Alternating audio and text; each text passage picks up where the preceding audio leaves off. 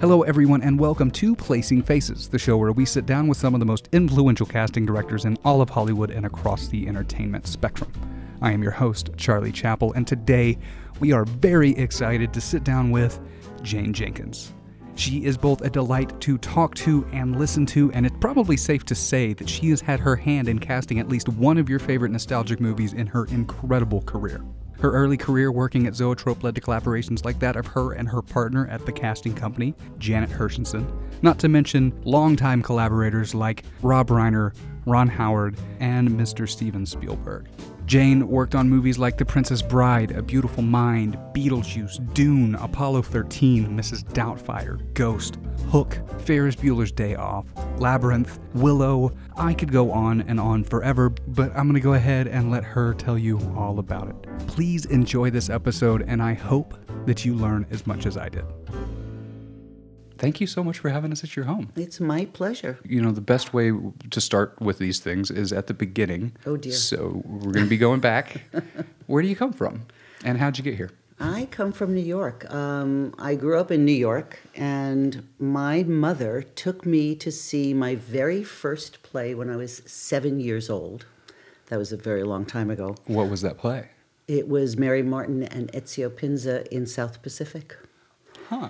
And I was smitten. I came home, and the next morning when I took my shower, I washed that man right out of my hair in the shower. I mean, I thought it was just absolutely amazing. She was washing her hair on the stage and singing at the same time.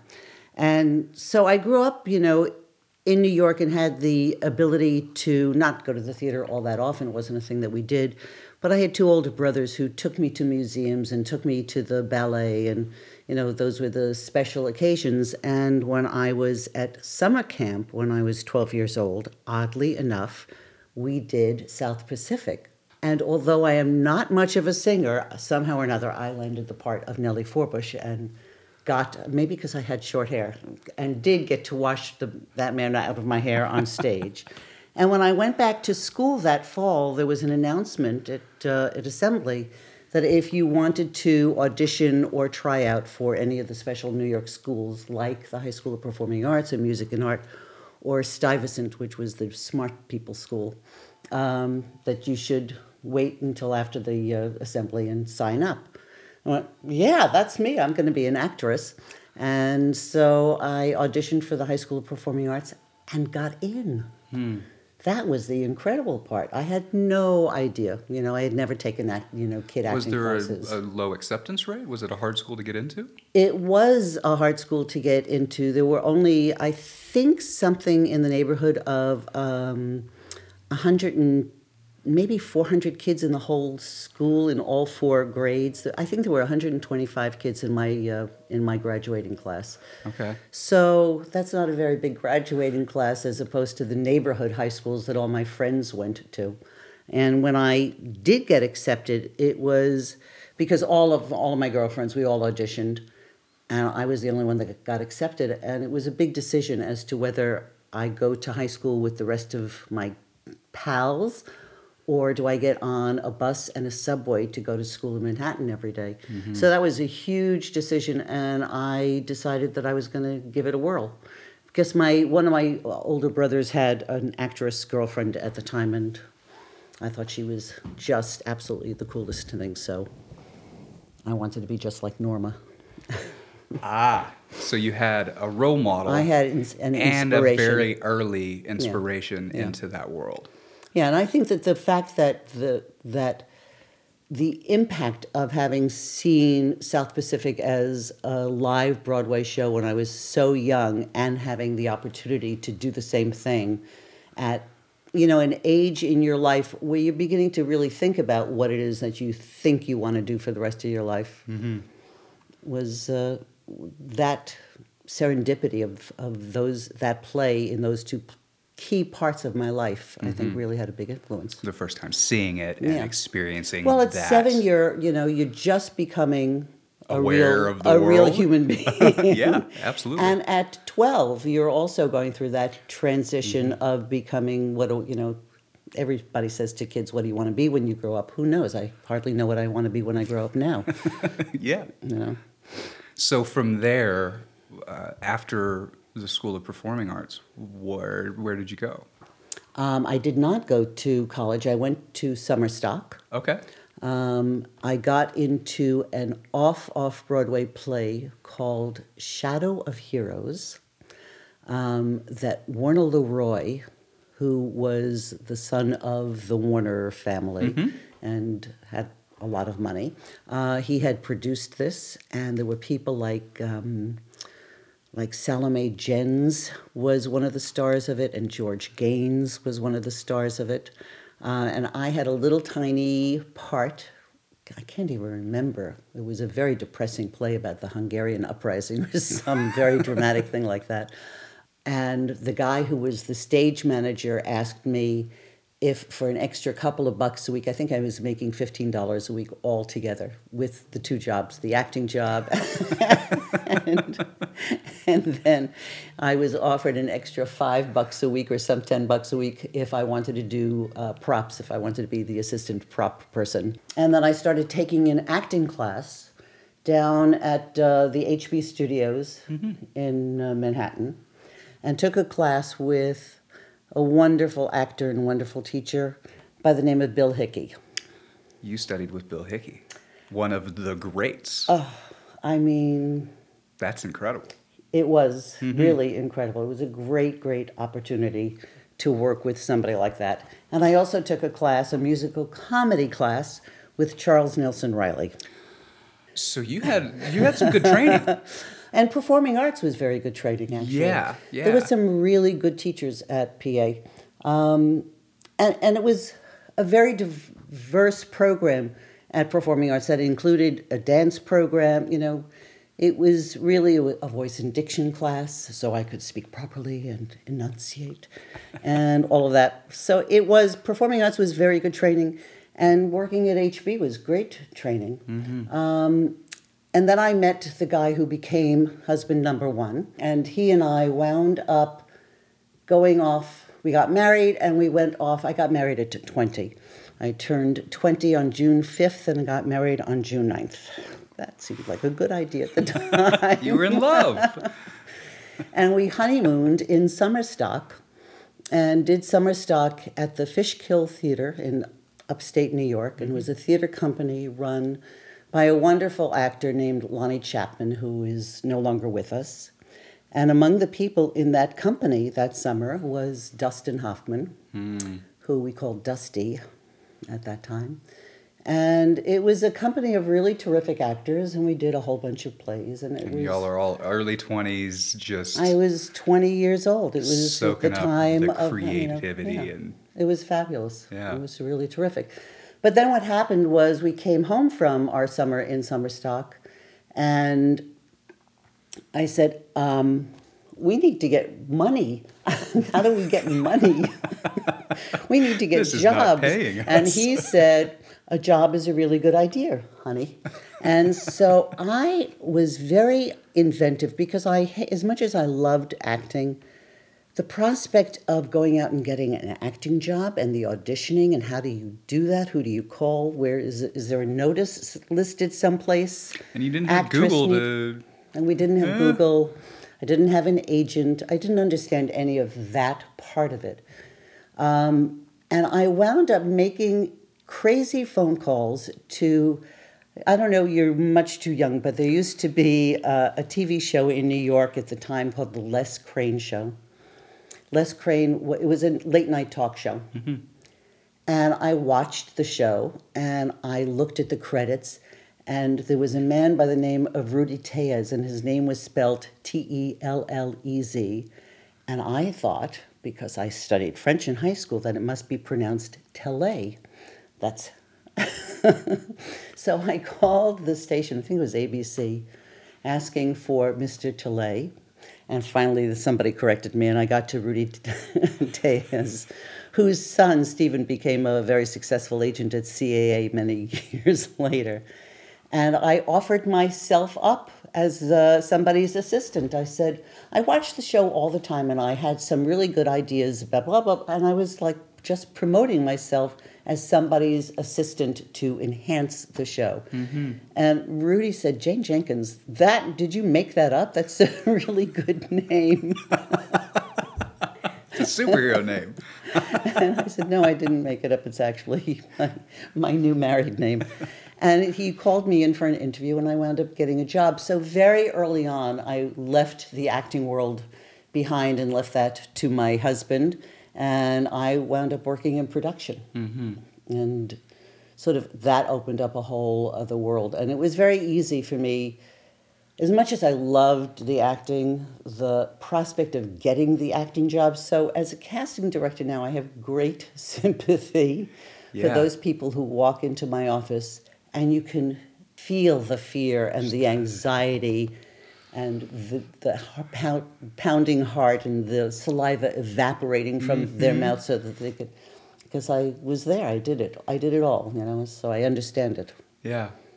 Well, from there into production, how did you then make your way into casting? I was working, it was a series of, I landed a job working for John Peters and Barbra Streisand when they were making A Star is Born. That was interesting. That's a whole other chapter. That's another hour. I think we're going to have a lot of chapters with you. That's another hour by itself. It was a fascinating job, needless to say. Yeah. And Frank Pearson was the writer and director of A Star is Born. And when we finished A Star is Born, he was starting on a film called King of the Gypsies. And he asked me if I would be interested in coming to work for him as his assistant. And I said, yes, thank you very much, because it was very trying working for John Peters, who was a volatile, crazy guy. Interesting guy, but very volatile.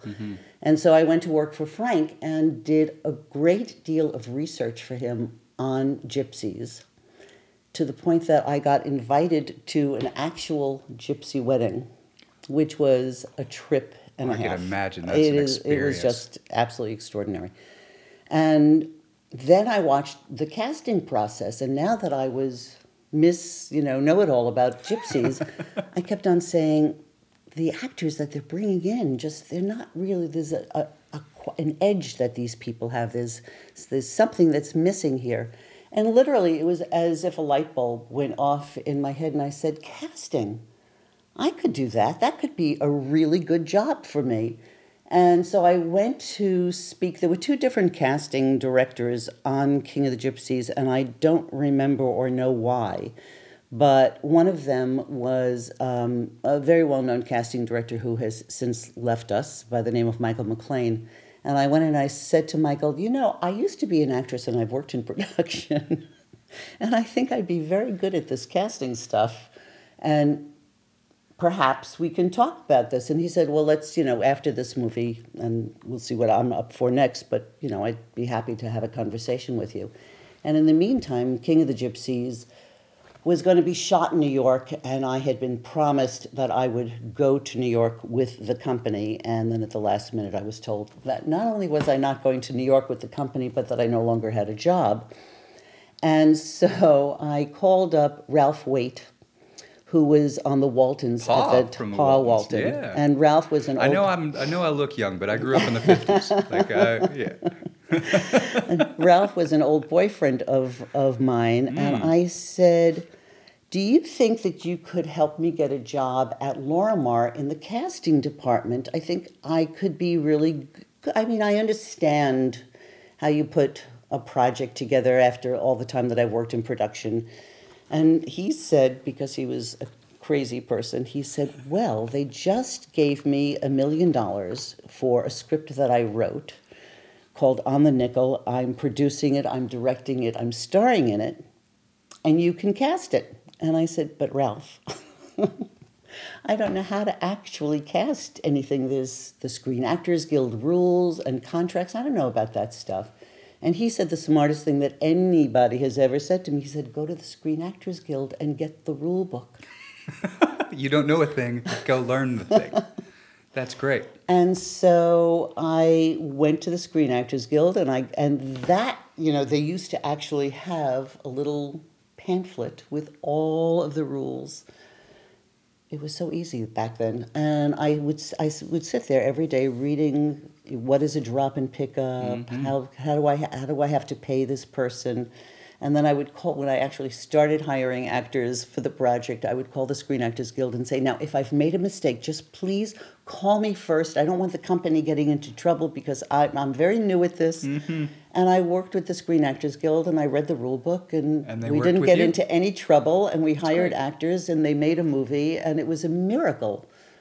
And through an odd set of mistaken identity, there was another woman whose name was also Jane, who had also worked for Frank Pearson, and some agent thought that I was that Jane. And I said, no. She said, well, you know Joe Scully. I said, no, I don't know Joe Scully.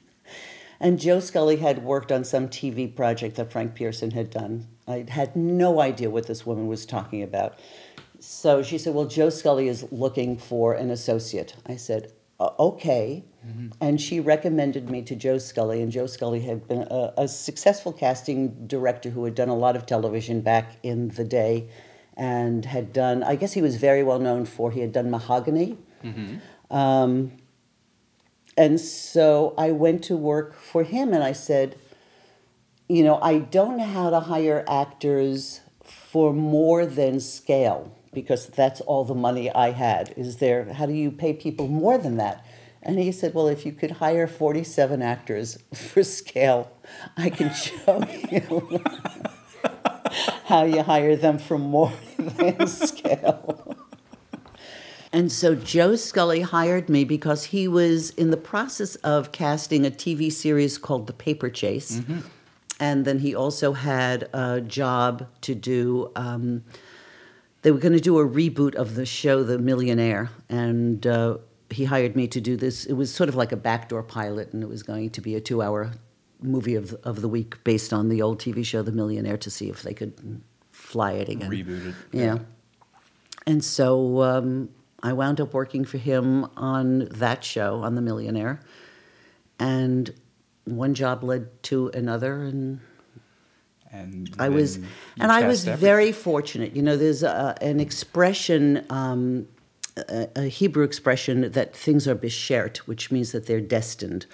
And I felt that the minute I sort of walked into the world of casting and I made that first phone call to Ralph, literally one door after the next just opened for me, as opposed to my struggling acting career, where all those doors, where you're banging on a lot of doors and they weren't opening up. And it was, I think, the perfect combination for me. It's always been the perfect combination of my love of acting and of actors, and the experience that I had working in production. And you know, I think that I was very fortunate that I was in the right place at the right time, and have worked with extraordinary people.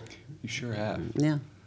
It's for all of it to come together. You said it's beshert? Yeah. Like reading your book, which we'll talk about throughout this conversation, but the two of you have very distinct voices. And two very complementary voices, it seems like.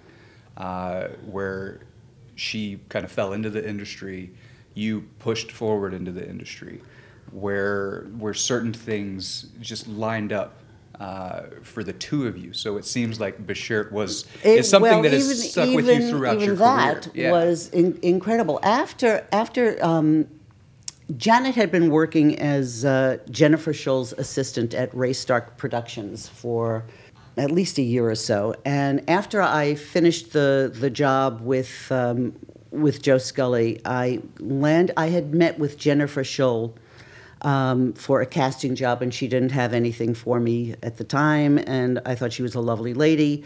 And I landed a job working at Universal in the depths of you may not remember, but Universal used to have their casting department in the basement of the Bank of America building on the lot. So you were in this subterranean place. You had no idea if it cave. was day or night, if it was raining, it could have been snowing. We had no idea. I actually get very claustrophobic, and I wound up getting a little goldfish and put it in a bowl on my desk so I could see something that was moving and alive. And I was working at Universal doing 2 TV shows, both of which I said, wow, if this is what this casting gig is going to be, I don't think this is going to be the life. I just said it wasn't going to be for me. And literally on a Wednesday, just before lunch, this woman, Jennifer Scholl, who I'm sure you'll look her up. She's an extraordinary human being and a great casting director and a wonderful, wonderful person.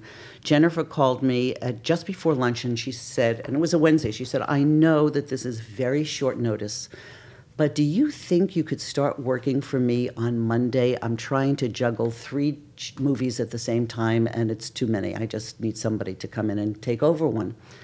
And I said, yes. I just said, yes. And I went running into the guy who was the head of the department. I went running into his office. I said, I need to talk to you. I just had this blah, blah, blah. He said, I can't talk to you now. I'll talk to you over lunch, after lunch. And literally during lunch, one of the shows that I was working on was canceled, and the other show was put on a hiatus. And so by the time he came back from lunch, I had no shows that I was actually casting. And I said so I told him what happened, and that Jennifer Scholl had just called me and offered me a feature to cast at Ray Stark. And Friday would be my last day, since I have no shows to cast and I can clean up all of my paperwork.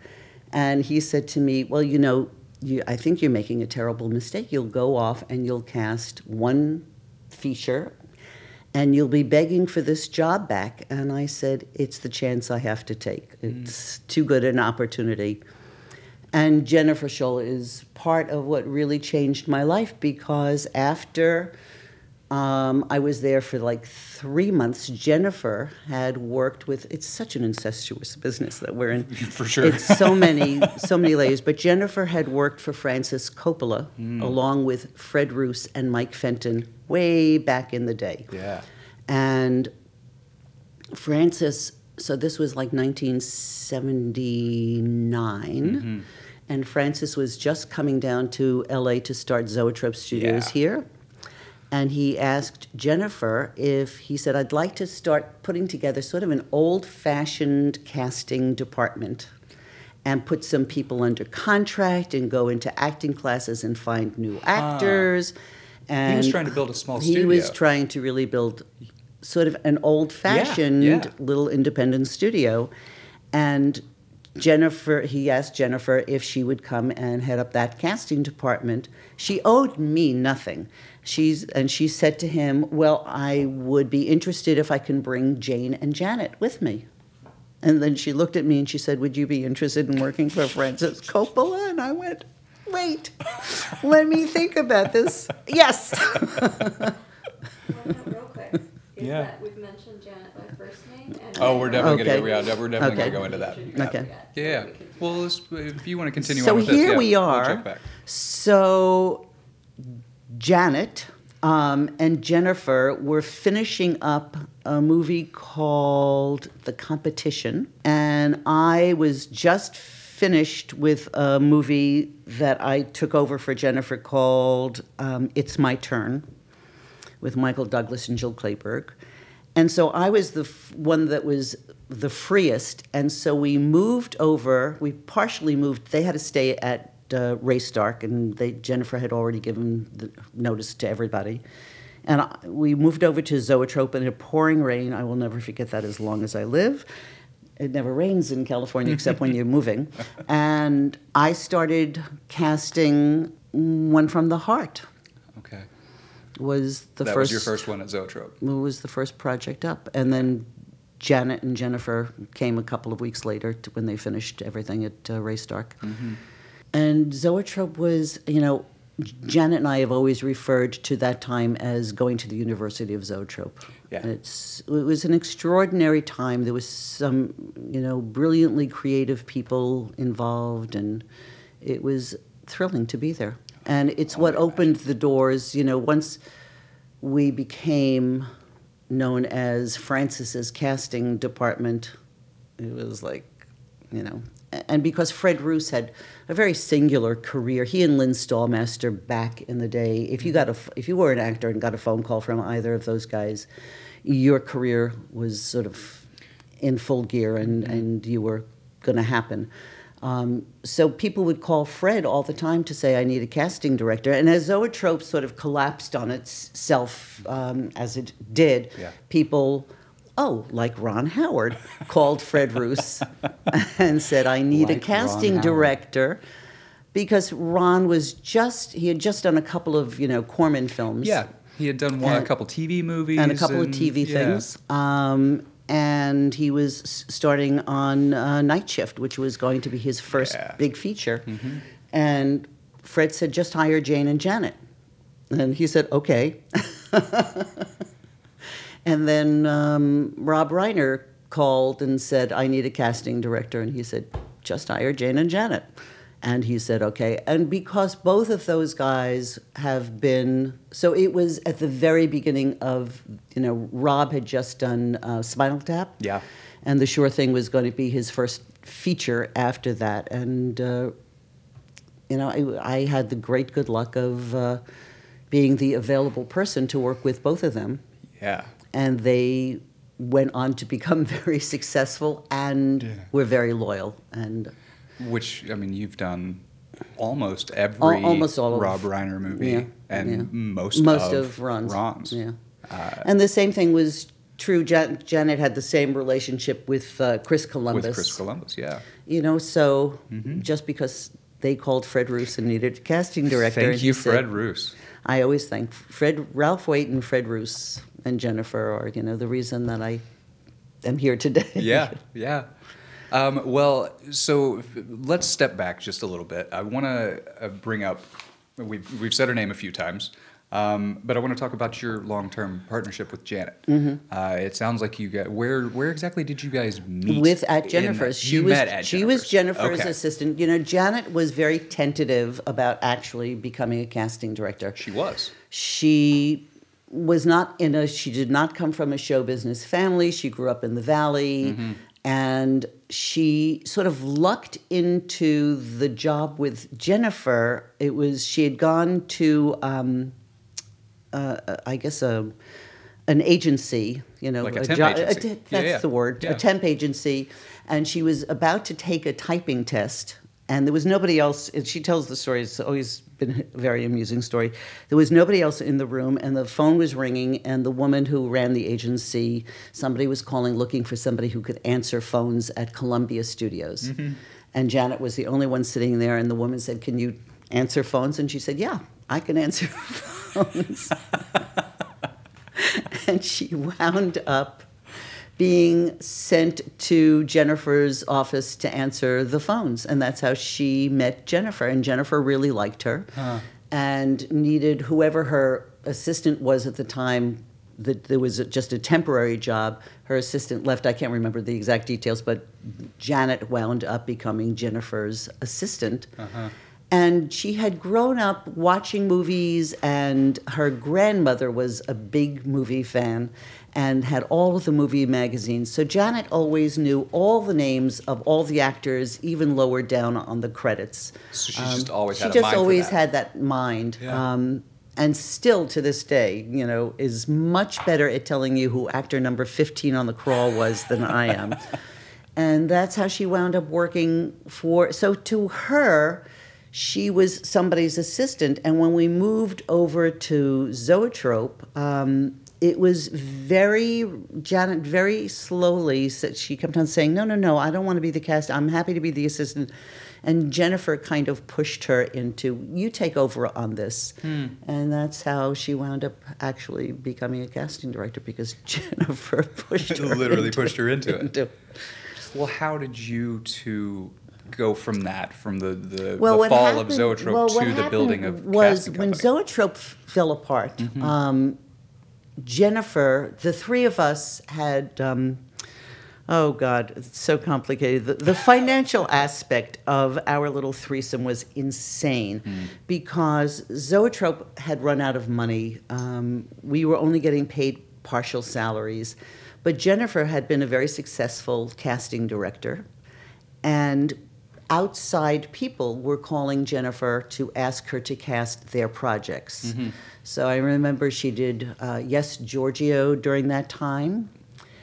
And then she got a call from the Mel Brooks company to do the Francis Farmer film, Francis.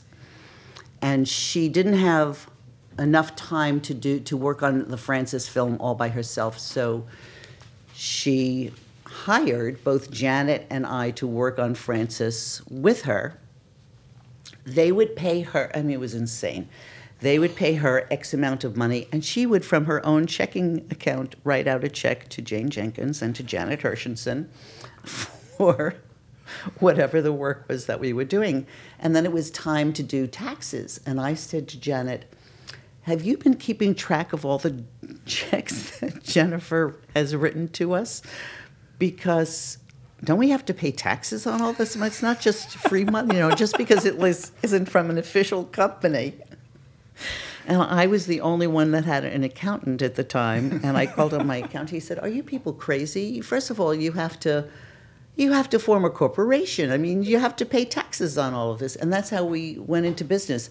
And we had no sooner become Jennifer Scholl and Associates, also known as the casting company. That was our official, because Jennifer did not want her name as the name of the company. And I said, how about the casting company?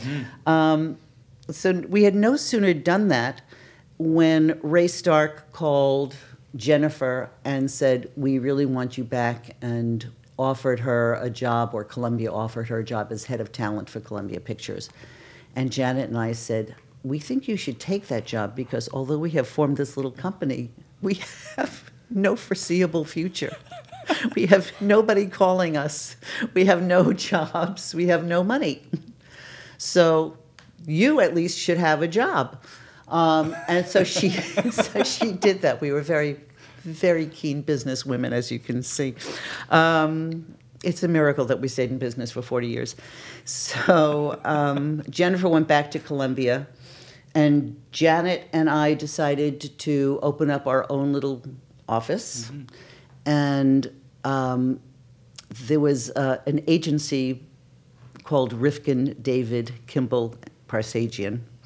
And they had a little office space. And because Nicole David was very kind and generous, she helped us in those days. Because we were a show business company, we would have had to have put down $1,000 deposit for telephones.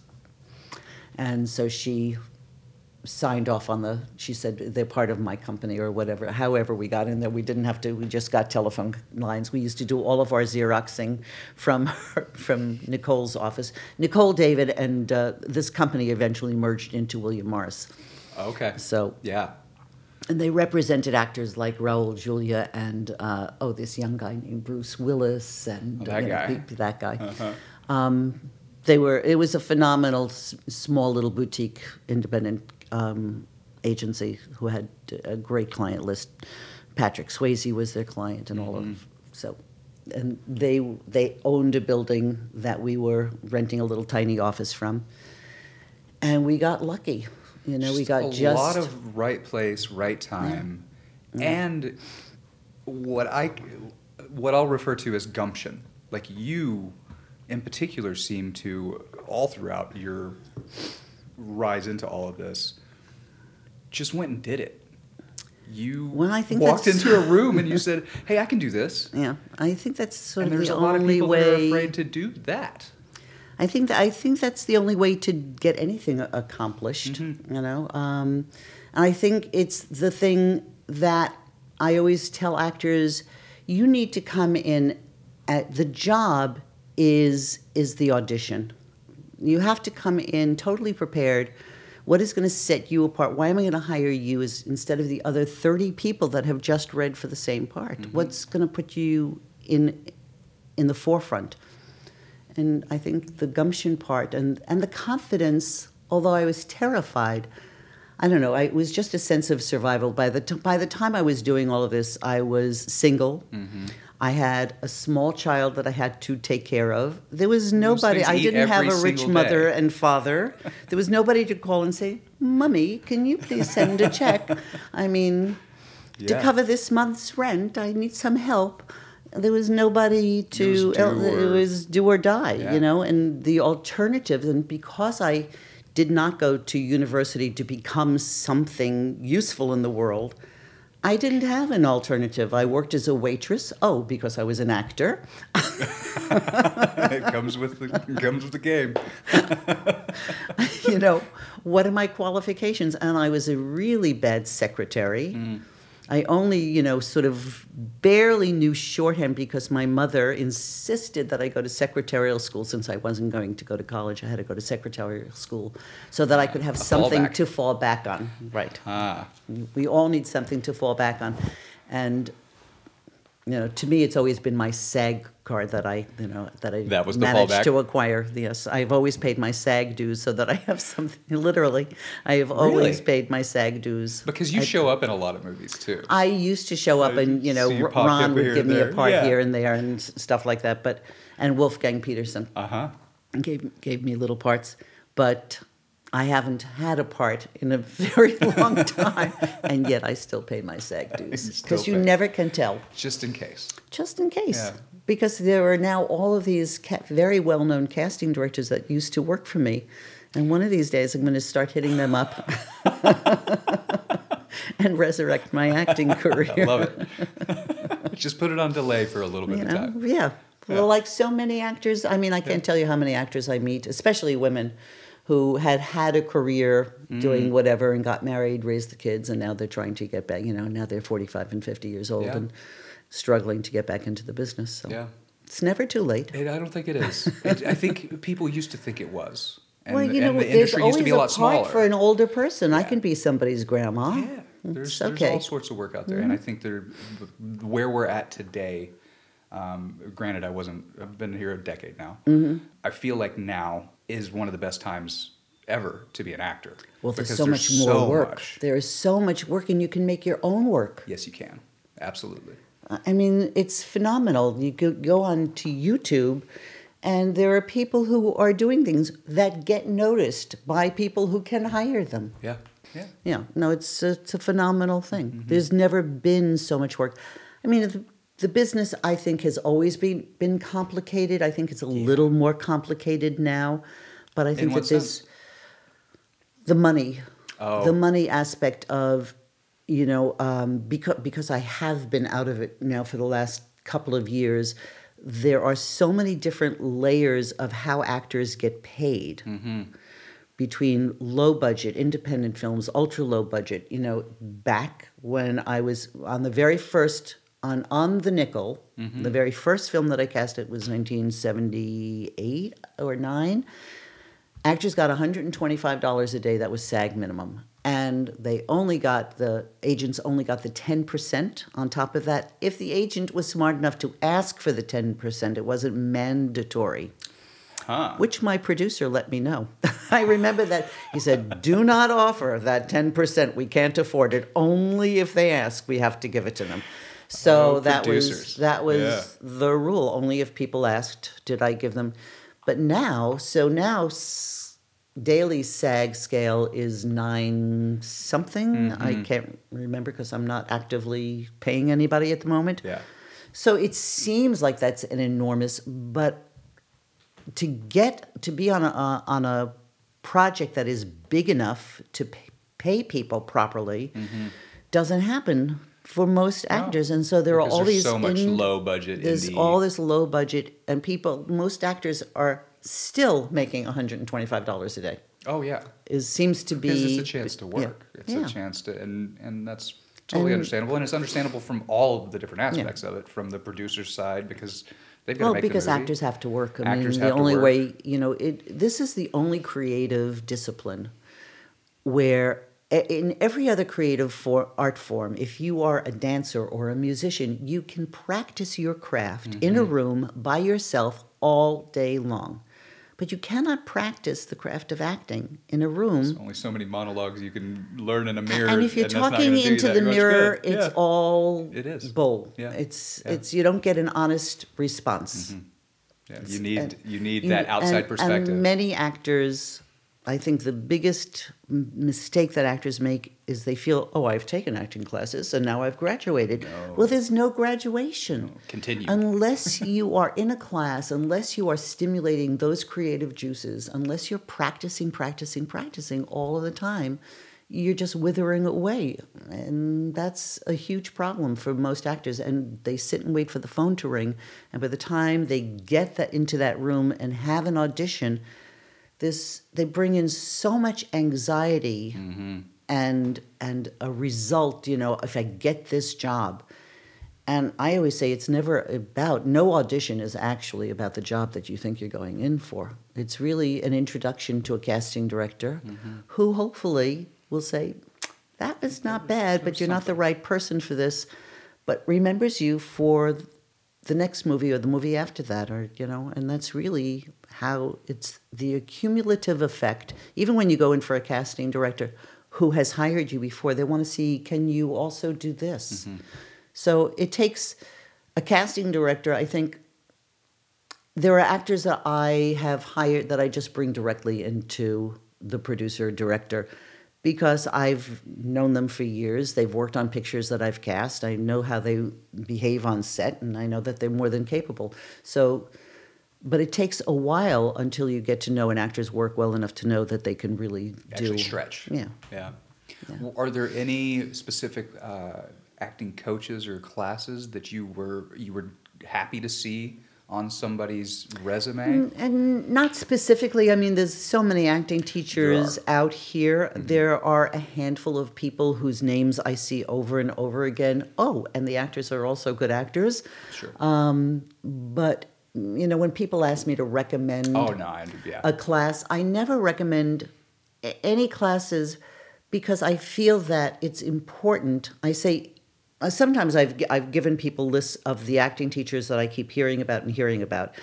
And I say, but by all means, you must absolutely go and sit in on every one of those classes. It's such an individual, everything is called the method. Well, the method has a lot of different interpretations. Yeah, it does. And you go to Playhouse West or you go to Sharon Chapman down in Venice, it's two completely different. Exactly. But they still fall within the idea of method. The prescribed, whatever it was that Stanislavski was talking about, it falls under that prescription.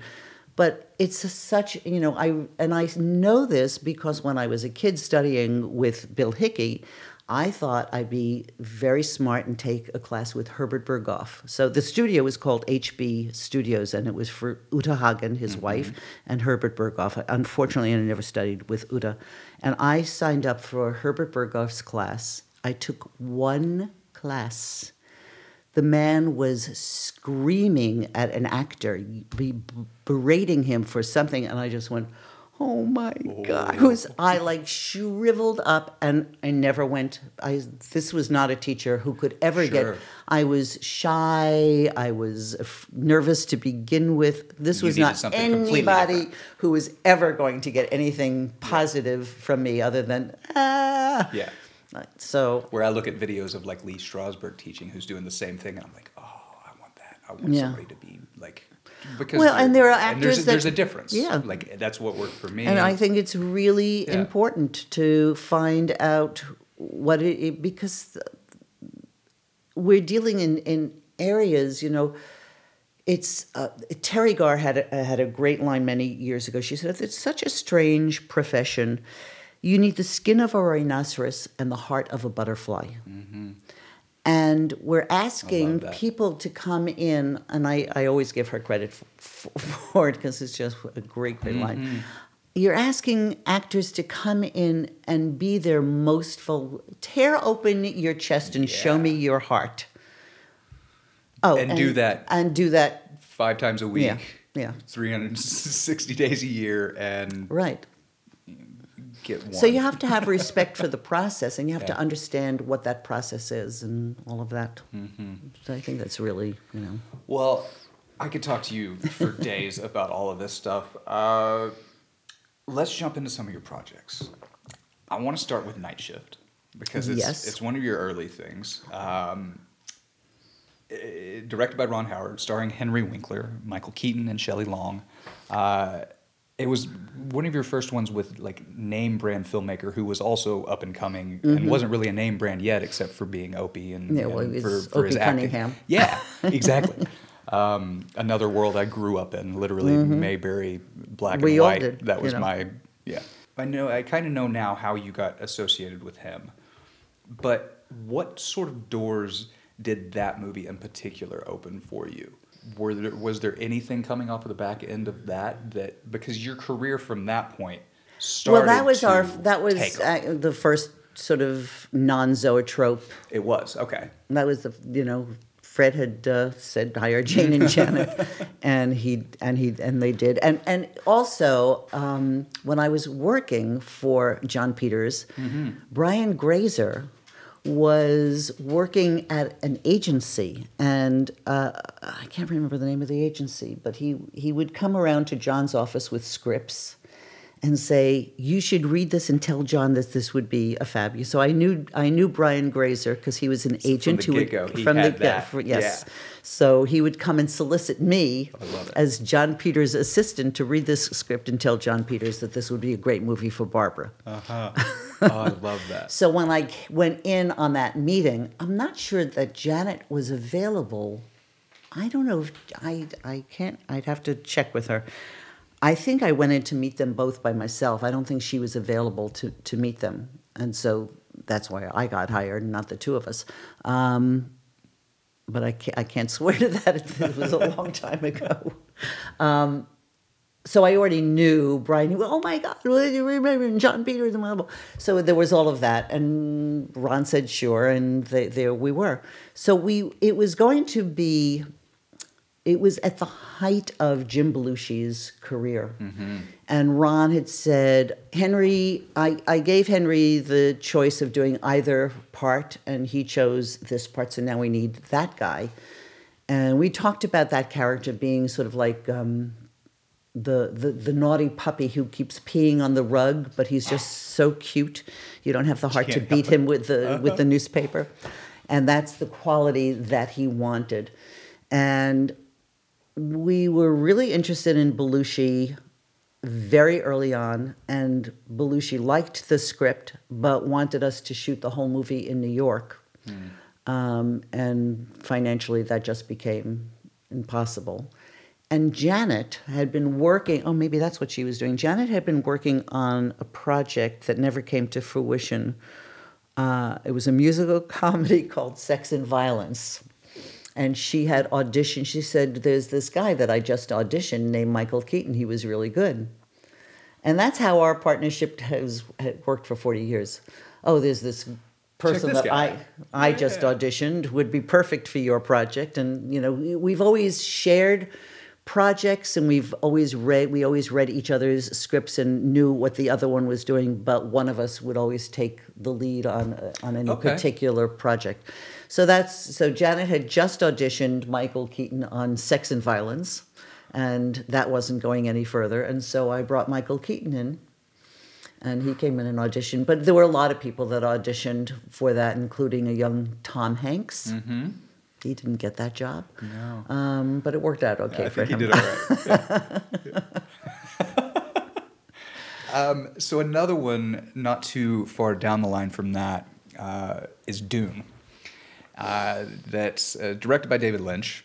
For those of you who don't know, I don't know why you wouldn't know that. Starring Kyle MacLachlan, Patrick Stewart, Dean Stockwell, Alicia Witt, Brad Dourif. And I want to use this chance now to talk about remakes because it's been in the news for the past few months now that they're casting Dune. And I'm just curious from your perspective of having worked on that with such a prolific director and such a really, this is a huge property. To see a remake come around of something that you had a hand in making. Well, I've seen several remakes of things that I've worked on. And oddly enough, most of them don't work out. I don't know that Dune I don't. Was it an enormously successful film? I don't. It think is. that It is a cult. It's a cult classic, but I classic don't for think sure. that financially. I don't think it did as well as they wanted it to, for sure, Yeah. especially for the budget that it was Yeah. at the time, because it was a big budget, very big movie. And when you look at those worms now, you Oh go, man! "Come and on!" the boxes couldn't that we- they had around like, we it. just- I mean, I rewatched it again for this interview. It's a wonderful movie, but it is dated for sure. It's really dated. Mm-hmm. I saw it not so long ago, and I just went, "Oh my god, I can't believe." I mean, But I'm curious, what is the feeling of watching a project that you've worked on come back around and seeing a whole new generation of actors get to play with it? And that I must be really old. It's when when I get phone calls from People Magazine or some strange place saying Julia Roberts is turning 50. I go, yeah. And how old was she when you hired her on Mystic Pizza? 19. Mm-hmm. Well, so I just feel old. Okay. So you have, throughout your career, we've talked about a few of them. You've worked with the gamut of directors. You've worked with some of the best of all time, from Ron Howard to David Cronenberg, David Lynch, John Hughes, Jim Henson. That was Ugh, we're going to get into that that. was special. Rob Reiner in almost all of his movies, Chris Columbus and Wolfgang Peterson, another just Steven Spielberg, Peter Berg, Michael Bay. The list just goes on and on and on. There are so many variables that kind of go into these creative careers as to whether or not somebody makes it, somebody gets to a certain level of success. So, and oftentimes we always talk about the upswing. How did somebody get there? Mm-hmm. What I'm curious about is once you got there, how did you hang on? How did you hold on to be able to breed a longevity in the industry? I think luck I think luck had so much to do with it. The fact that a young Ron Howard and a young Rob Reiner became enormously successful and called up again and said, well, that worked really well the last time, let's do it again.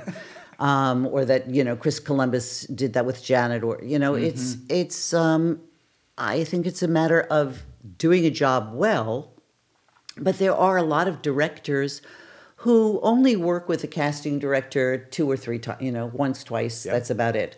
I'll never forget when the first time Janet and I met with Nancy Meyers, she said, well, this is really fascinating. I'm looking at your resume and you work with the same people over and over and over again. I've only worked with the same casting director once in a row.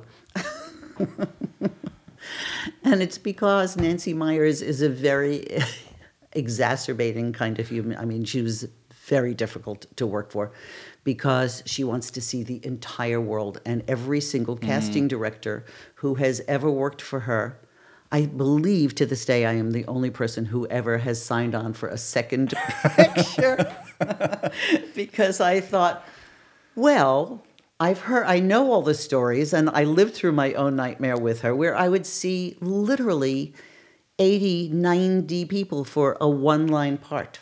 It becomes just insane. Yeah. You don't even, your eyes are crossed. You don't even know who you're seeing or why you're seeing them after a while. And so, yet I signed on for a second picture saying to myself, well, she must trust my taste now. Yeah. And this next one will be so much easier. But it was not, because she doesn't trust anything but her. It's who she is. Yeah.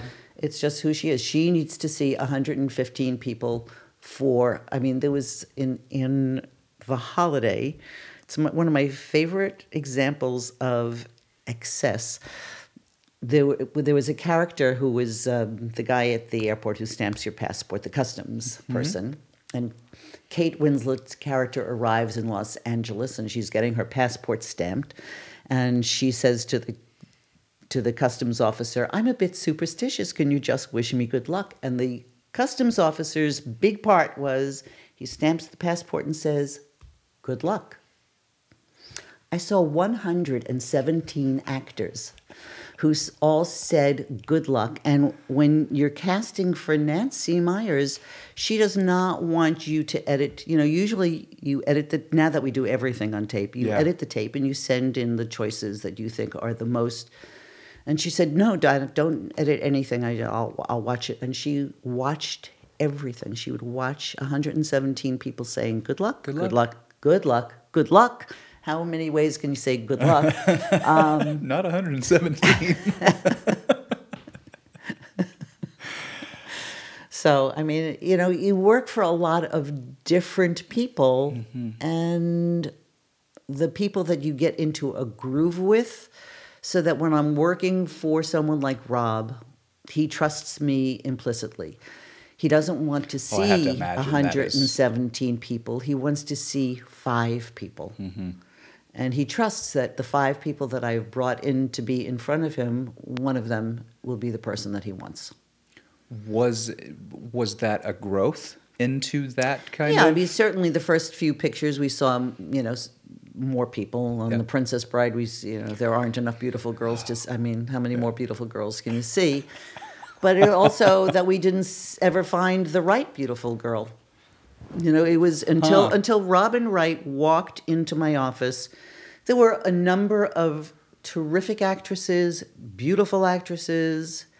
There was just something that was missing. You know, there were the people that came close.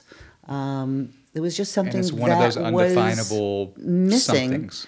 And somewhere along the line, you know, because I don't know if you've ever, if you have an opportunity, the Bill Goldman book of The Princess Bride. I haven't. Do yourself a favor. Yeah. You will roll on the floor with laughter because Yeah. the book goes off onto tangents that the movie we'd still be watching the movie. But it would be worth it. It is my favorite project that I've ever is done. such an But incredible Robin project. was an actress we had met on The Sure Thing. Okay. She was, I think, maybe 17 or 18 years old. And I think the guys that Ray Gideon and Bruce Evans, who wrote The Sure Thing, I think they knew her. I think that's how she came in to begin with. And she came in for the part that we wound up hiring Nicolette Sheridan for. So you can see okay. totally different. Yeah. And she wasn't right for that part. And cut to 2 years later, I'm doing The Princess Bride, and her agent, Robin's agent, called and asked if I remember Robin. And I said, yeah, I do remember, because she was just an astonishingly beautiful girl. Yeah. She reminded me a lot of Grace Kelly and that kind of, you know, she wasn't a flamboyantly beautiful girl. No. She was just a simply beautiful girl. And I said, yeah, I do remember her. And I also remember that she was not a brilliant actress at that time. But I'll see, you know, I'm doing The Princess Bride. I'll see every beautiful girl that I can. And we had already seen a couple of hundred people. And somewhere along the line, we were seeing European actresses and models. And even though their acting wasn't really what we needed, the European girls added this other flavor. And I said to Rob, you know, maybe everybody should have an accent, because it sounds, it's like America wasn't invented during fairy tale time. It sounds better if it's not American. So we kept asking people to do a French accent, an English accent. If you can it doesn't have to be perfect. Don't sound American. And when Robin came in, I said to her, do you think you could do this with some kind of a foreign accent? And she said, well, my stepfather is British. I do a pretty good British accent. I said, great, do that. She opened her mouth, and I just went, oh, my God. Oh, my God. Oh, my God. I was like, I from the first sentence, I went, it's Buttercup.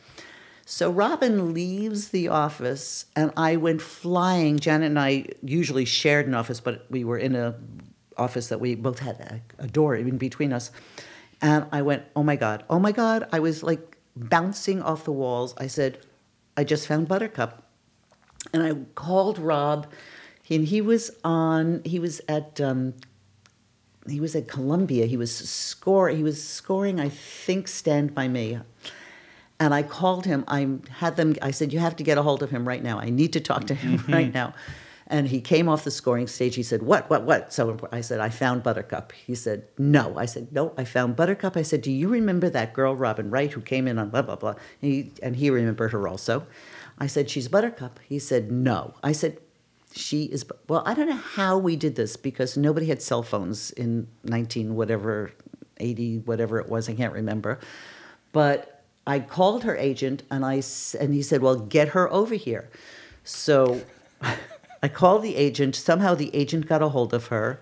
We borrowed somebody's office at Columbia, and Rob and Andy Scheinman came into this, whose ever office we borrowed, and Robin read the scene with Andy Scheinman, and she left, and Rob said, well, we have to have Bill see this. So we arranged for Robin and everybody to meet on Saturday at Rob's house, and Bill Goldman is sitting there, and we're all sitting there waiting for Robin to arrive. And the doorbell rings, and Rob goes and answers the door, and as he answers the door, there's Robin Wright standing in the doorway, and she is literally backlit by God. She's standing there with her blonde hair and in this little white dress, like a little, summer frock. And Bill Goldman looks at the door and he says, well, that's what I wrote.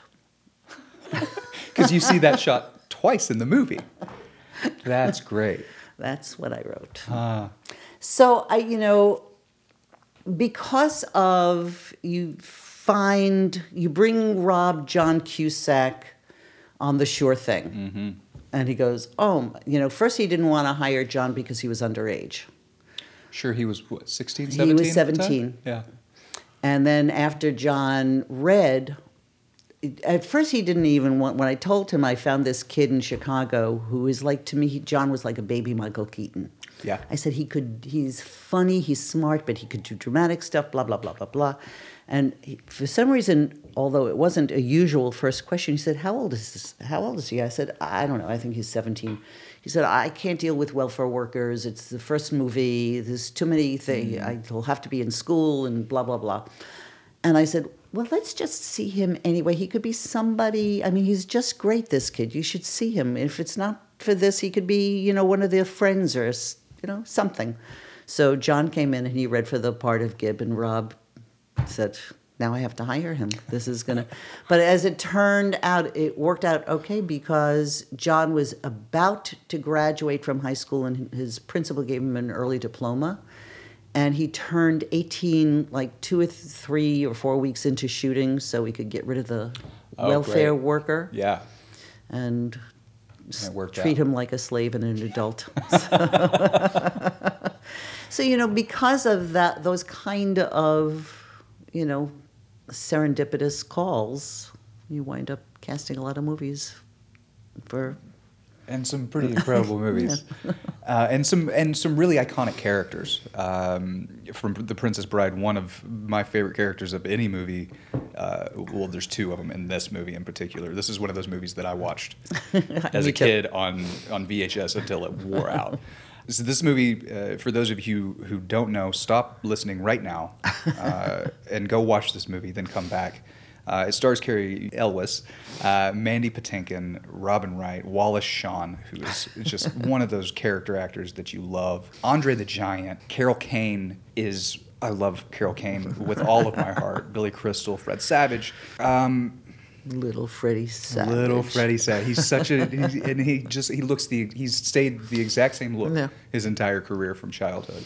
But Fezzik is a really, really great character in this movie. Mr. 7'4", 520-pound Andre the Giant. When you watch this movie, his hand on people's faces is everywhere, and it's just, you see the scale of this man.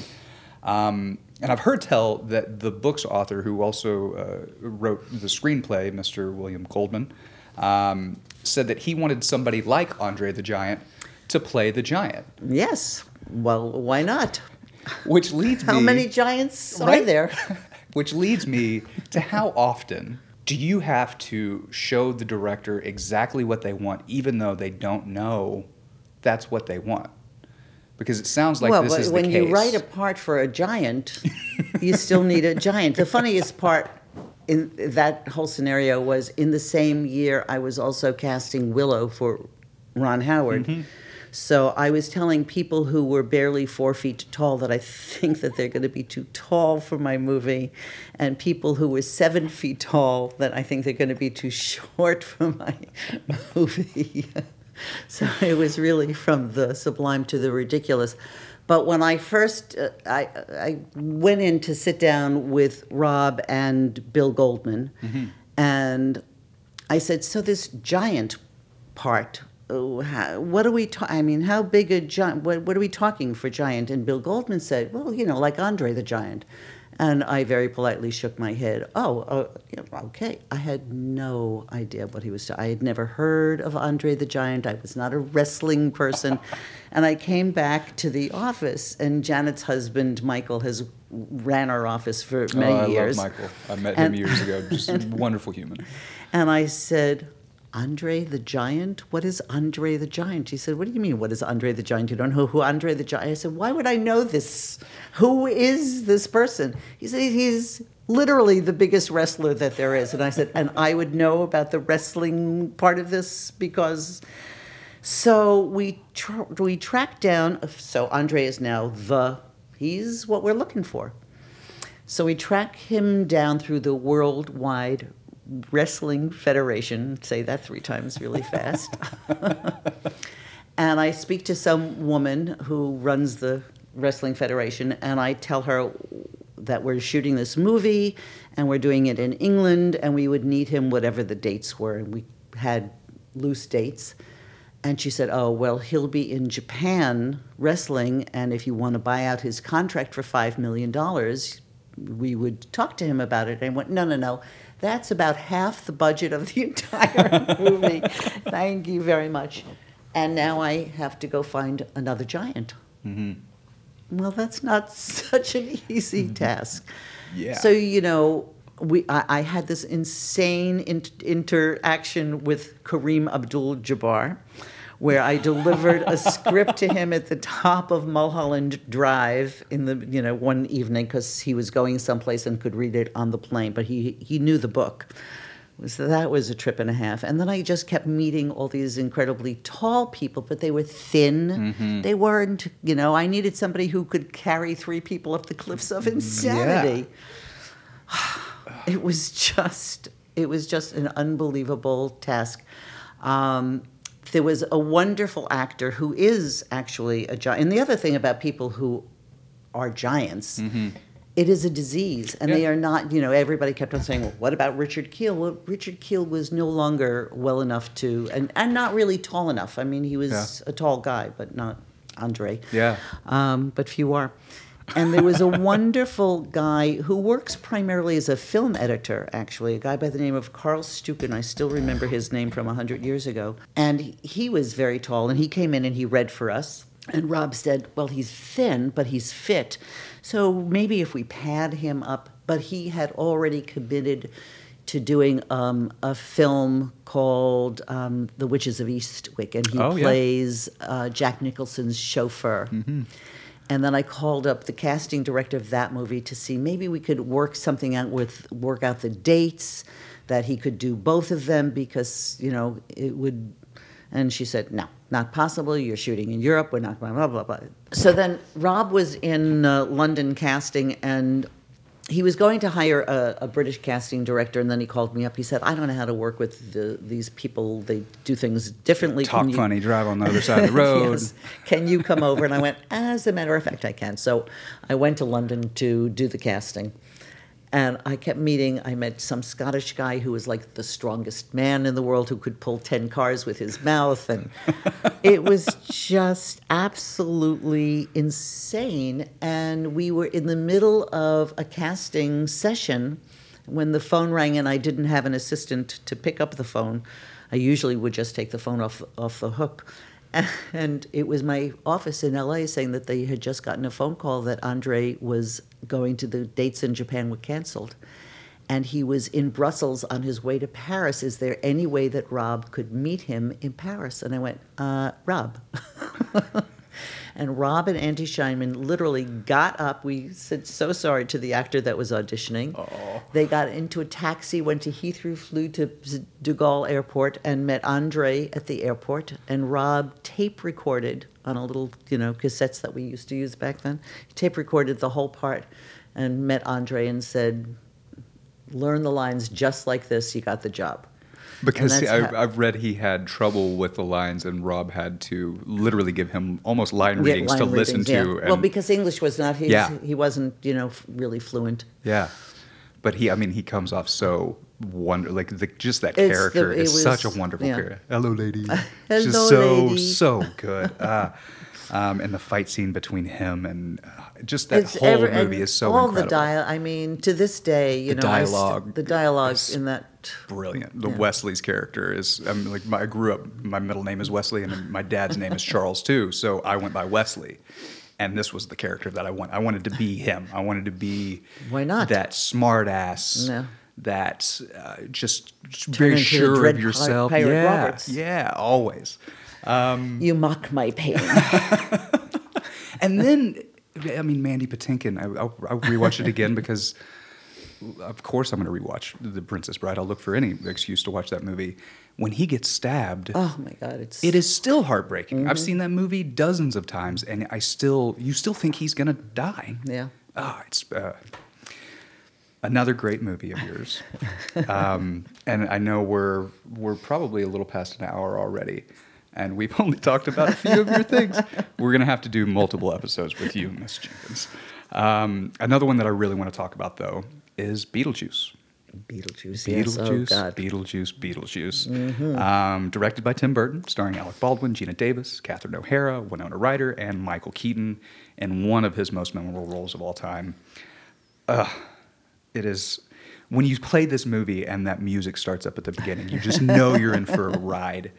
Again, you're working with one of the biggest filmmakers in the industry, a fairly contained cast. Well, Tim wasn't one of the biggest filmmakers at that time. Was he not? No, he had done the Frankenweenie. Yeah, Well, that wasn't, it wasn't. it didn't have that big a hit. It was a very difficult movie to cast because a lot of people were not amused about doing a movie about the afterlife. And literally, And such a weird everybody movie who about was the in afterlife. the movie said no to the movie, except for Gina. Gina Except for Davis Gina. was sign me up. Except for Gina, everybody, including Winona Ryder, everybody said no, thank you very much. They came in, they auditioned, and then I don't think that I want to do this. It was Just because it was so weird? It was Because it was- weird. It was making fun of the afterlife. It was all of that stuff, and I think people have religious and phobic things about death and dying, and Sure. how amusing is that? And it was really a challenge to. I remember so vividly. You put together as a casting director. You put together lists of appropriate talent for all of the parts. And in that first meeting that I had with Tim Burton and David Geffen, I can't remember who else. There was somebody else that was in that room. It was an incredibly... They loved this idea. They loved that idea. I was checking off. I have choices for all. I came back to the office. I said to Janet, "Oh my God, I am practically done. I'm cast." Nailed They it. loved everybody. I mean, we just have to get them on the phone and get... Well, no. Not so fast. Be careful. I have, every time I've come back from an enormously successful meeting and said to Janet, "I think we've got," she said, "Don't even say it." Don't even go there. And it became really agonizing. First of all, Tim loved the idea of Sammy Davis Jr. I read that, and For that would have been the Beetlejuice a character. very different movie. It would have been a very different Well, character. and the original script too was a lot darker. Yeah. It's a lot more horror. Mm-hmm. It's a lot more Yeah, violent. and the There's a lot Beetlejuice of crazy character things. seems like a child pervert. Yes, And a predator. and he was a demon, more yeah. or less, like a winged demon. And in Michael the original. Keaton turned the part down 5 times. 5 times. 5 times. Until the day that David Geffen, I sat in the office and I went, wow, this is really interesting. Geffen got on the phone with Michael's manager, who had been his longtime manager. His name just flew out of my head, George somebody. And was yelling, because David Geffen, I am convinced that David Geffen's power of suggestion and seduction were such that he could get a duck to say bow wow instead of quack quack.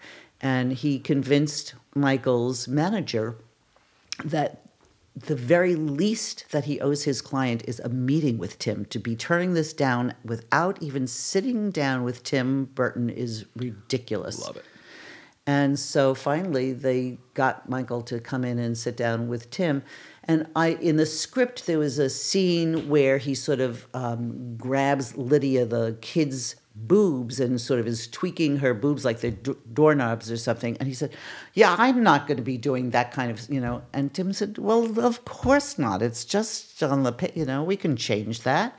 And so all of those things that made him that demonic and perverted, Tim said, no, don't worry about this and don't worry about that. And finally, Michael said yes, and the rest, as they say, is history. But also... Sylvia Sidney said, I'm not amused. And fortunately, Richard Hashimoto, who was the producer, had just worked with her on another movie and said, no, Sylvia, think about this. It would be really terrific for you and for us, and changed her mind. I mean, everyone. It was just an amazing... And it's such an incredible cast together. Yeah, it is. I also want to say, right now, there's a documentary on Kickstarter that I saw your face in, a trailer of, about about this movie. It's called The Documentary for the Recently Deceased, which there's a trailer of it right now on Kickstarter. It may still be going when we release this episode. I hope they reach their goal. It's being produced by Adam F. Goldberg from the Goldbergs. It looks incredible. And I can only imagine that there are just a ton of stories behind the scenes on this movie. I get one more. What are we gonna no. I don't know about that. It really is. I've got, because we haven't talked about A Beautiful Mind, we haven't talked about Parenthood, we haven't talked about all these movies. Wait, how about we do this? Yeah. What's your favorite movie to talk about? Well, The Princess Bride really is, just every single person coming together like that was amazing. From Robin Wright was literally the last person that I saw for the. Where did you guys find Wesley for that? Rob found Wesley. He had seen an early screening of a film called Lady Jane. Lady Jane is incredible, and he said, is "I wonderful saw in this it. movie, and there's a boy in it. That's the kind of guy that we need." I said, and how about if we find that guy? I love it. The kind of guy is just the guy that you go after. That's perfect. And then Carrie and Rob was going to London on a location shoot, but Carrie was shooting something, so he couldn't meet him at the time, and he wound up meeting him in Berlin. So I wasn't there when he met, but he wound up meeting him in Berlin and said, that's the guy that... Yeah. Okay, so if I've got one more, and we've talked about those, let's talk about A Beautiful Mind. I'm very happy that you said that. Yeah? Because that was an insane movie to cast as well. I can only imagine, because that character, over this movie, directed by Ron Howard, it stars Russell Crowe as John Nash. You got Paul Bettany, Jennifer Connelly, Ed Harris, Adam Goldberg, and Josh Lucas. A really wonderful supporting cast around a character that and Russell Crowe has done some good character work. This is his, like... I thought he was pretty terrific in that. Really, he changes his physicality, the way he moves, the way he talks, his mannerisms, his tics. But the cast that you built around him, I think, is one of the reasons that he shines so much. Because without Paul Bettany's exuberance, you don't see his any good actor is only as good as the actors that you surround them with. Absolutely. I mean, my feeling has always been that every actor in the movie needs to be as talented and as good as the leading actor, and should, at some point in their career arrive at that place when they have that career as well. So, you can't... No one's any less important on that credit scroll. No one's any less important on anything, as far as I've always been concerned. I always feel that the whole cast is as good as your smallest part. Yeah, I absolutely agree. Otherwise, it becomes like a little... And you guys talk about that in your book as well. You talk about it with, like, Edie McClurg. Well, I do believe, Ferris Bueller as Bill Shakespeare used to say, there are no small actors. They're really there. There are small parts, but even in this, every part has an opportunity to be a gem. Absolutely. So with this one, I mean, without Well, all Paul of... Bettany was the, you know, we had hired Robert Downey Jr. As Paul Bettany's character? as Paul Bettany's character, as the imaginary Really? roommate. Just when Mr. Downey got himself arrested, if you remember I do remember all all that. of those troubles. Yeah. And I get a phone call from Ron saying this hasn't been put out on the news yet, but Robert Downey is in jail and is not going to be available. And because we had him early on.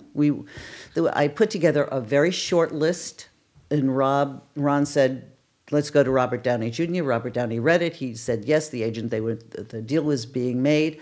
And so now I was cast. I was, about to go to New York, actually, to do all the New York casting on it. And now all of a sudden, we don't have this guy. And I wound up having a conversation with, oddly enough, Jennifer Connelly's agent, because certainly Paul Bettany and Jennifer Connelly didn't even know each other then. But she said, "I have the perfect guy for you." I said, "Who is that? Can he get here right now?" She said, "No, he's in London." I said, "Can you send over some footage? Who is this guy?" She said, "I don't have anything that I can show you because the footage that he has, you would just never think. He plays a killer, he plays a thug, whatever it is." She said, "But he's just finished a movie that is being edited. Would you go to Sony and look at some film?" So I go to Sony, and they set up a little thing on the Moviola. It wasn't even a screening of this movie called with Heath Ledger and A Knight's Tale? A Knight's Tale. Thank you. That's... Oh, he's And my... I see this guy. So the editor shows me this guy with his naked bum walking down a path, and he duffs an imaginary hat and says, "Chaucer's the name, writing's the game." And I looked at him and I said, "That's my guy." You just had a package delivered. Thank you. I hope it's something good. So I said to the editor, "Can you put this on a cassette for me so I can send it to Ron Howard?" And he said, "Boy, this guy is getting very popular. I just made one of these for Steven Spielberg." I went, "No, no." So I call Ron. I think I had a cell phone. I must have had something. I can't remember how I got a hold of him so fast, because Ron lives on the East Coast. And so I said, "Ron, I am going to FedEx. I am putting this, and I have no copy. You cannot lose this. This is really important. This is the guy."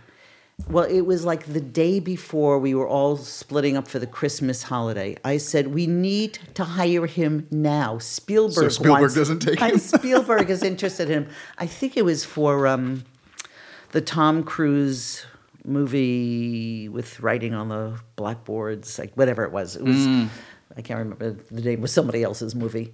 I said, "We're going to lose this guy. There's a lot of..." I was hysterical.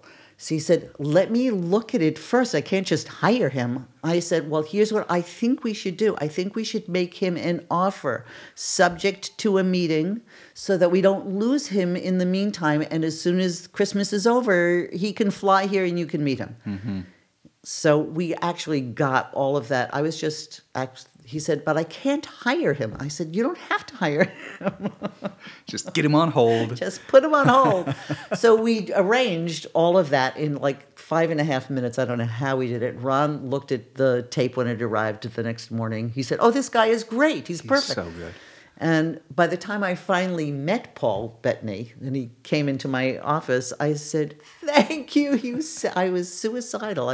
If he hadn't walked into my life, because there were a number of other actors that we were interested in once we lost Downey, but one was not available, one was shooting something. I mean, there was nobody, because it was so far, all the people that had been on my original list were otherwise engaged, and that... Is it Shapiro. heartbreaking when that happens, Yeah. when you lose somebody like that? Yeah, You're like, well... we found that person, and then... Well, I think that Downey would have been terrific. Yeah. You know, Yeah. he's such a terrific actor. Yeah, he is. He was just a little messed up at that point, and look at him now. Paul. I mean, But and Paul, and then they end up working together years later, and Yeah. it's such an interesting industry just to be a part of. well, I and mean, to this see guy how things come is together. in London. He has no idea that people are looking at his movie. sure. That, you know, Yeah, and I mean, because A Knight's Tale is probably one of my top 10 favorite movies. I just, I thought it was true. It's a wonderful movie. It's the whole idea of changing your stars and Heath Ledger, and just it's Yeah. funny, it's witty, it's beautiful movie. And Paul is just He's incredibly just good in it. fabulous. And then to follow that up with A Beautiful Mind, Not in bad. such a great character. And then the rest of the cast and then you've was, got the Lucas, rest. who's another Arkansas boy, great actor. And I think what those characters do to John Nash's character of showing different sides of what it exactly like he is. So, John Nash would have been like a real sad sack of a character without, the exuberance of Paul Bettany. And he could have been, the competitive nature and the drive that he had is mirrored kind of with Josh Lucas's character, but you wouldn't see the difference with the unabashed genius that John Nash had. And then Jennifer Connelly's grace that she kind of infuses into, and you see his grace, even though it's very blocked off from the rest of the world. When you get into the flow of working with some of these directors and producers, meaning you've worked with them multiple times, how much easier does that process get? It definitely there becomes a shorthand. There becomes, the actor that we saw 3 movies ago that we didn't hire, but that everybody remembers. Gary Sinise is one of those people. I had first met Gary Sinise when I was in that basement at Universal. I saw him in a play here, and I cast him as a recurring character on one of the TV shows. Kate Loves a Mystery was one of the shows that I was casting that the plug got pulled. And at that time, Gary said, I'm not sure they want to sign on to be a recurring character. I started this theater company in Chicago. I think I'm going to go back and work on that. So he went back to Chicago, and because Janet and I both worked on a number of films for John Hughes, we were both in and out of Chicago a lot during that period of time. And I saw Gary Sinise several times, and I went to his theater to see Steppenwolf Productions. And then cut to, I'm casting something for Ron, and I said, there's an actor who's in town from Chicago, blah, blah, blah, let's get him in here. And Ron really liked him a lot. I can't remember what the first film was, but we did not hire him. And then we were doing, I can't remember if it was Apollo that came first or Ransom. I'd have to look at IMDb. But then I think Apollo did. Apollo. Yeah. And he came in on Apollo, and Ron said, so he was an actor that we had met on another project that I had met years before. And it all comes back, Yeah. when you find people who are really good actors, you don't want to let go of them. And if they're back in town and they're back in circulation, then you Get 'em grab in a there hold. however you can. Yeah. Maria's telling me I have to wrap up. She's such She is. a slave driver. I've got way more to talk to you about, so we're going to have to do this again. I mean, we didn't even get a chance to really talk about Apollo 13 or Mrs. Columbo, if we're going way, way back. Well, Mrs. Columbo, oh God, I can't even Adventures in remember those. Babysitting. I mean, real genius. There are so many that we're going to have to talk about next time, but All right. thank we'll do you it so again. much for your time. Everyone out there who's listening, go buy her book. It is by and far one of the best books I've read on the subject of casting, just from the stories that you guys tell, but also the how and the why and the hierarchy breakdown that you do, and the Bond stories. We didn't even talk about James Bond. Those stories are incredible. You had me dying in that book, laughing at just your sneaking Yes. and like secret agent casting James Bond. Like it's incredible. So everybody, go buy this book, give it a read. It is absolutely worth it. And Jane Jenkins, thank you so much. Thank you. This has been a delight. Really enjoyed it. We hope that you have enjoyed this episode of Placing Faces. Miss Jenkins, it was an absolute pleasure. Can't wait to do it again. Do not forget to like, comment, subscribe, love, heart, thumbs up, and share this episode. Sharing is caring, and we'd love it if you cared a little more. No pressure, though. Quick heads up that we're off next week to celebrate America, but we will be back the following week. Have you ever wondered how this show is made? Well, Maria Perry, producer extraordinaire, is how the show is made. Thank you, Maria. Placing Faces is powered by Collaborator.com, a media production service connecting media professionals to companies, brands, and agencies, allowing you to scale up your production based on your needs.